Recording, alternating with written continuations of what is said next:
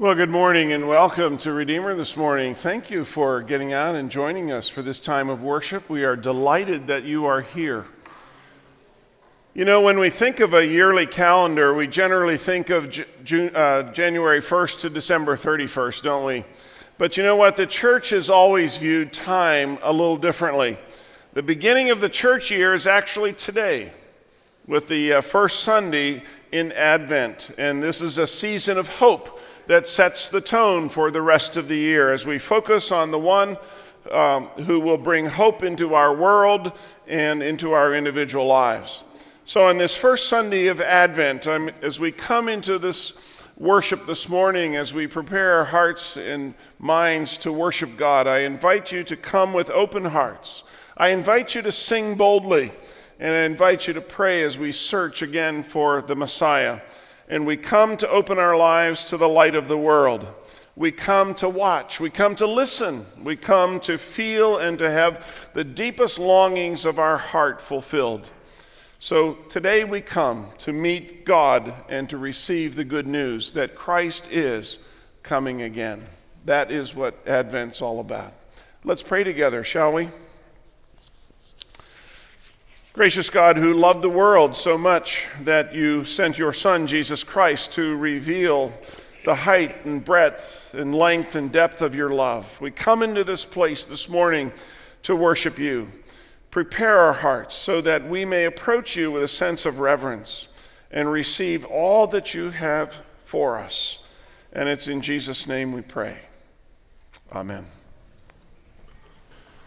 Advent is a season of preparation, and we're getting ready to celebrate again the birth of Jesus Christ. The story of Christmas is all about God coming to earth in the person of Jesus Christ. God left heaven to hang out with us and to prove his love for us and tell us how much he values each and every one of us. So across the next 4 Sundays, we're going to be focusing on the fact that the Christmas story is really all about us. And I know that sounds a little narcissistic, but it's not really. It is the message of the Old Testament prophet Isaiah, who predicted the coming Messiah in these words. He said, For a child is born to us, a son is given to us, and the government will rest on his shoulders, and he will be called Wonderful Counselor, Mighty God, Everlasting Father, Prince of Peace. In this new series of messages this month, we're called Searching for God at Christmas. We're going to be looking at some of the scripture that points us to Jesus. And we're going to do it through the eyes of a famous character created by Charles Schulz by the name of Charlie Brown. So on this first Sunday in the season of Advent, I want us to be reminded of another Old Testament prophecy written by Jeremiah, who said, "The days are surely coming, says the Lord, when I will fulfill the promise that I made to the house of Israel and the house of Judah. In those days and at that time I will cause a righteous branch to spring up for David, and he will execute justice and righteousness in the land. In those days Judah will be saved, and Jerusalem will live in safety. And this is the name by which it will be called: the Lord is our righteousness." Advent invites us to have a spirit of expectation as we anticipate the coming again of the Christ child at Christmas. Pray with me, will you? God of all history, the passing of time sometimes escapes us. We live from payday to payday, from party to party, from crisis to crisis in our life. Sometimes we lose sight of our spiritual state of health until something brings us up short, and we take stock of ourselves again. We see all that's happening in our world around us, the problems, the pain that people face every day, but we don't always see that these are also signs of the time. So forgive our lack of expectation, and forgive our indifference to your word, and that all these things have to take place, and then the end will come. So eternal God, keep us aware of the message of this Advent season in our own lives and in our time. Help us to be watchful and waiting in anticipation for those places where your kingdom of love breaks into our existence and promises us a day coming when the struggles of this world will end and you will take control and your love will defeat evil and death once and for all. We look forward to your coming and we open ourselves to your presence as we worship you this day. Through Jesus Christ our Lord we pray. Amen. It was 53 years ago that Charles Schulz and Bill Melendez teamed up to give us this classic story of Charlie Brown's search for the true meaning of Christmas. Beyond the iconic images of doghouses and Charlie Brown trees and the familiar music, what makes this story so powerful is that it speaks to all of us. How many of us during the holiday season will say something like, I know I should be happy, but I'm not. I don't feel what I think I'm supposed to feel. I feel let down. See, we all feel let down at times. We think we should be feeling something different or something more during this Christmas season, and when we don't, we begin to search for it. In so many ways, the season of Advent is a season of searching.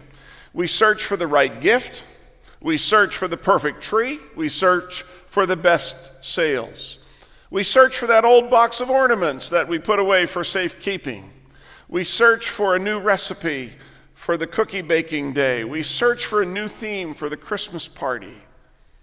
We will search for ways to make our homes and our dinner tables look like something that we find on Pinterest. And after hours of searching and work in all of these areas, we will so often, end up feeling empty and unfulfilled. The gifts we wanted are sold out. The tree isn't quite straight. The cookies didn't turn out right. Our homes never look like the picture that we saw online. In so many ways, Charlie Brown's Christmas looks like ours. But the real power of this story is that it is not just the story of our holidays, it is the story of our life. Many of us go through life thinking we should be feeling something more and experiencing something different. And even though so many things in our lives are good and we know we should be happy, we aren't happy. We feel let down, and so the search begins. So whether it is to find meaning in Christmas or in our life in general, we need to make this Advent season one of searching. But the key is to know where to look and what we're searching for. Rob, could you turn me down in the monitor just a little bit, please? See, Advent is not about searching for the perfect gift. It's not about searching for the perfect tree. It's not even about searching for the birth of a Savior, because that took place more than 2,000 years ago in the town of Bethlehem. Advent is a time to search for the presence of God in our lives, and the place to look isn't in the world around us, but in the God who created us and the Savior who came to be with us. About 1,000 years before, Rob, that's still echoing in the monitors. Could you turn me down in both these, please? About 1,000 years before the birth of Jesus, there was another man who could relate to our feelings of unfulfillment. And after defeating 450 false prophets in a spectacular display of God's power and God's might, this prophet of God ran away and sat alone in a cave, feeling rejected and alone. And from the darkness of the cave, we hear him say, "I know I should be happy, but I'm not. I don't feel what I'm supposed to feel. I feel let down." And after one of the biggest successes of his life, the prophet Elijah, this great man of God, is feeling totally empty. He feels like he is the only one left in the entire world who loves God. The story is recorded for us in the Old Testament book of 1 Kings. And if you want to read the whole story, I encourage you to go back and read that Old Testament book of 1 Kings. But I'm going to pick up to the end of this great story this morning. It's in chapter 19, beginning with verse 1. When Ahab was the king of Israel at the time, and he was a bad guy. He was an evil man, but his wife, Jezebel, was even more evil. When Ahab got home, he told Jezebel everything Elijah had done, including the way he had killed all the prophets of Baal. So Jezebel sent this message to Elijah: "May the gods strike me and even kill me if by this time tomorrow I have not killed you just as you killed them." Elijah was afraid and fled for his life. He went to Beersheba, a town in Judah, and he left his servants there. And he went on alone into the wilderness, traveling all day. He sat down under a solitary broom tree and prayed that he might die. "I have had enough, Lord," he said. "Take my life, for I am no better than my ancestors who have already died." And then he lay down and slept under the broom tree. But as he was sleeping, an angel touched him and told him, "Get up and eat." And he looked around, and there beside his head was some bread baked on hot stones and a jar of water. So he ate and drank and lay down again. And then the angel of the Lord came again and touched him and said, "Get up and eat some more, or the journey ahead of you will be too much for you." So he got up and ate and drank, and the food gave him enough strength to travel 40 days and 40 nights to Mount Sinai, the mountain of God. And there he came to a cave where he spent the night. But the Lord said, "What are you doing here, Elijah?" And Elijah replied, "I have zealously served the Lord God Almighty, but the people of Israel have broken covenant with you. They've torn down your altars and killed every one of your prophets. I am the only one left, and now they are trying to kill me too." In the movie Charlie Brown's Christmas, Charlie Brown shares his dilemma with his closest friends, among them Linus and Lucy. And they send him on a search for the meaning of Christmas. Elijah shared his dilemma with God, who sent him on his own search, not to find the meaning of Christmas, but to experience God himself. Elijah's story continues in verse 11. "Go out and stand before me on the mountain," the Lord told him. And as Elijah stood there, the Lord passed by. And a mighty windstorm hit the mountain. It was such a terrible blast that the rocks were torn loose, but the Lord was not in the wind. After the wind, there was an earthquake, but the Lord was not in the earthquake. And after the earthquake, there was a fire, but the Lord was not in the fire. And after the fire, there was a sound of a gentle whisper. And when Elijah heard it, he wrapped his face in his cloak and went out and stood at the entrance of the cave. So Elijah went out and sat so that he could see God. What happened first was that there was this huge wind that blew through the mountains, and Elijah looked for and he listened for God in the wind. And why not? It makes sense that God was a spirit, and he might be present in the mighty rushing of the wind, but God was not there. And then the ground shook and the rocks shattered, and a great earthquake shook the mountain, and Elijah searched for God in the earthquake, but once again, God was not there. And then a fire swept over the hillside, and Elijah searched for God in the fire, but because several times before in their history, God had been seen and heard in the presence of fire, but God was not there. And after the wind and the earthquake and the fire came what the Bible describes as the sound of a gentle whisper, or simply sheer silence. And it was a sound and a silence so deafening that it caught Elijah by surprise, and he searched for God in the silence. And in the silence, he found him. Elijah pulled his cloak up over his face, and he went out, and he stood in the presence of God. Now that's what's interesting about this story, is that God didn't come in any of the ways that Elijah might have expected.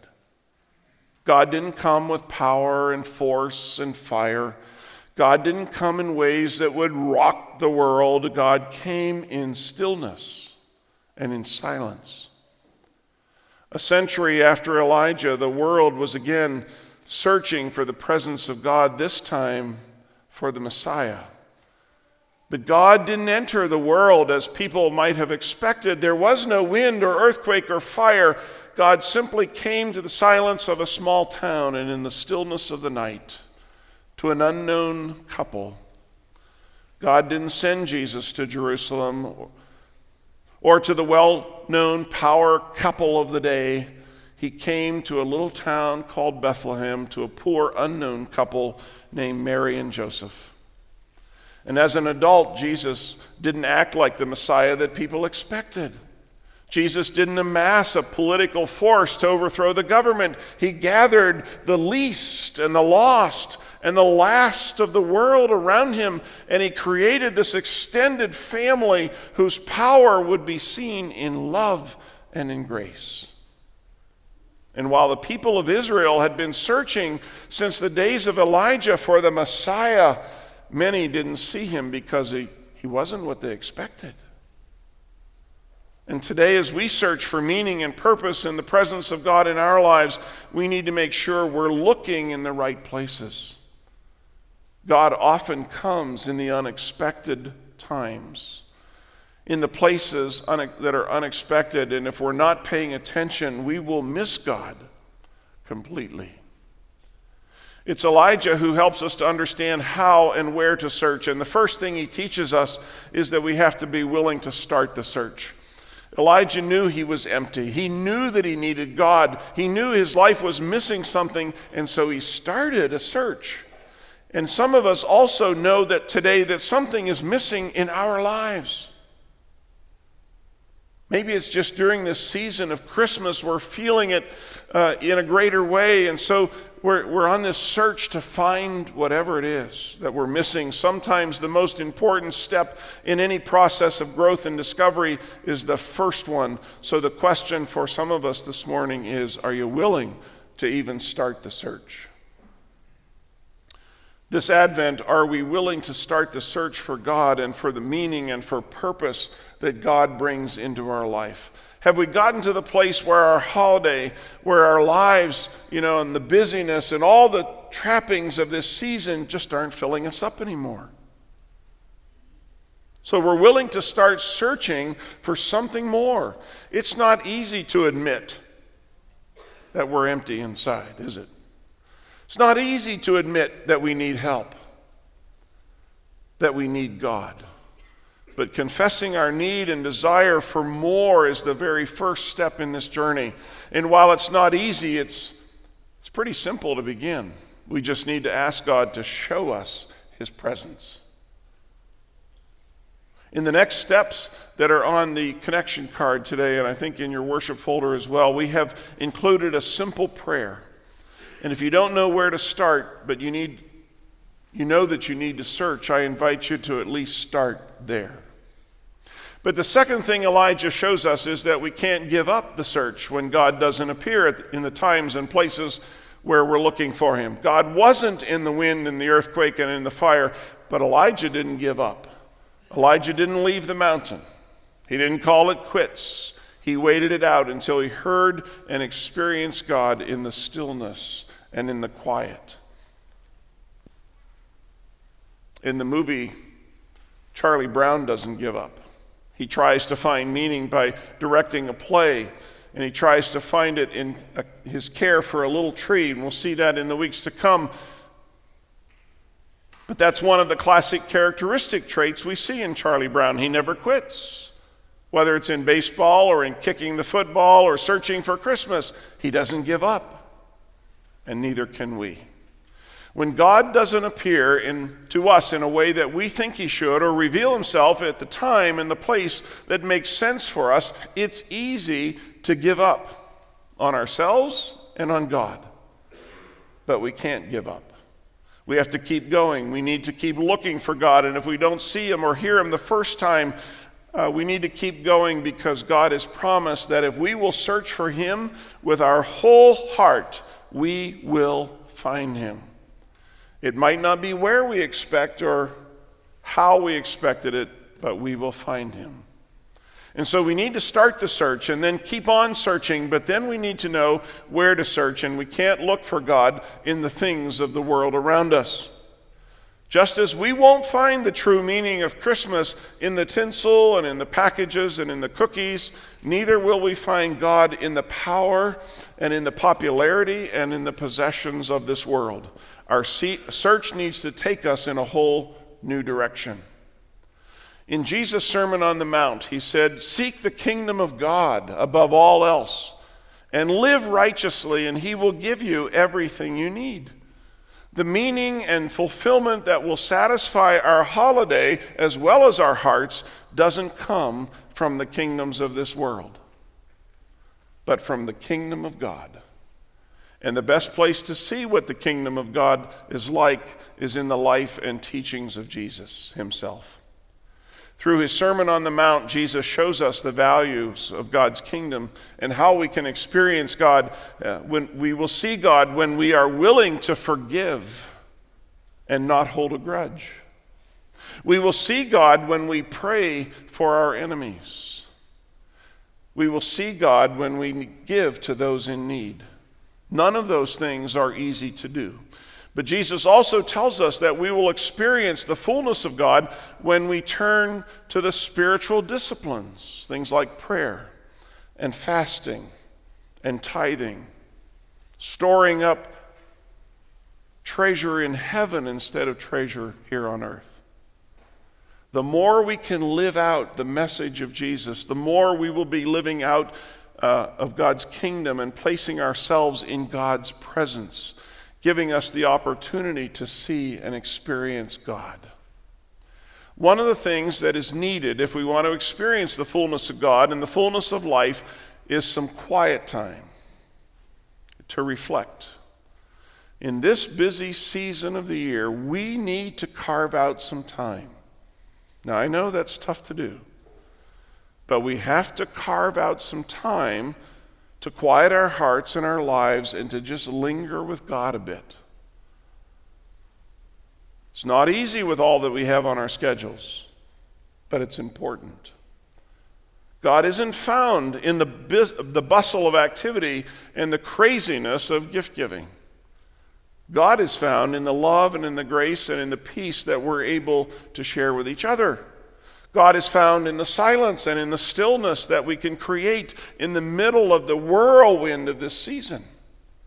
And when Charlie Brown was able to grab hold of the true meaning of Christmas, it didn't come in the Christmas play or in the music or in the tree. It came from the Word of God spoken in a silent auditorium. For unto you is born this day in the city of David a Savior, who is Christ the Lord. And when Charlie Brown left the auditorium that day, clutching his little tree, he walked out into the stillness of the night where he heard once more the voice of God. And it is still the Word of God and still the voice of God heard in the stillness and in the silence of the world that can turn us around and point us in the right direction. See, these weeks leading up to Christmas will always be a season of searching.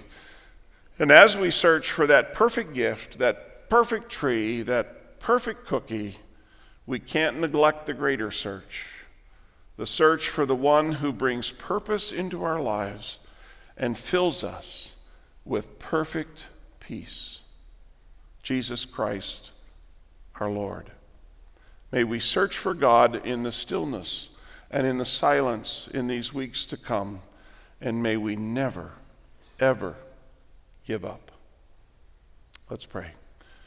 Lord God, only you can see into our hearts and know that under all the busyness of our life, there is a deep longing to make this Advent one that welcomes you more deeply into our life. Our hearts desire the warmth, our heart desires the warmth of your love, and our mind searches for your light in the midst of the darkness. So help us today to be searchers for the truth in this Advent season. Help us to be diligent in our search for the one who brings purpose to our life and fills us with his peace. And it's in Jesus' name that we pray. Amen.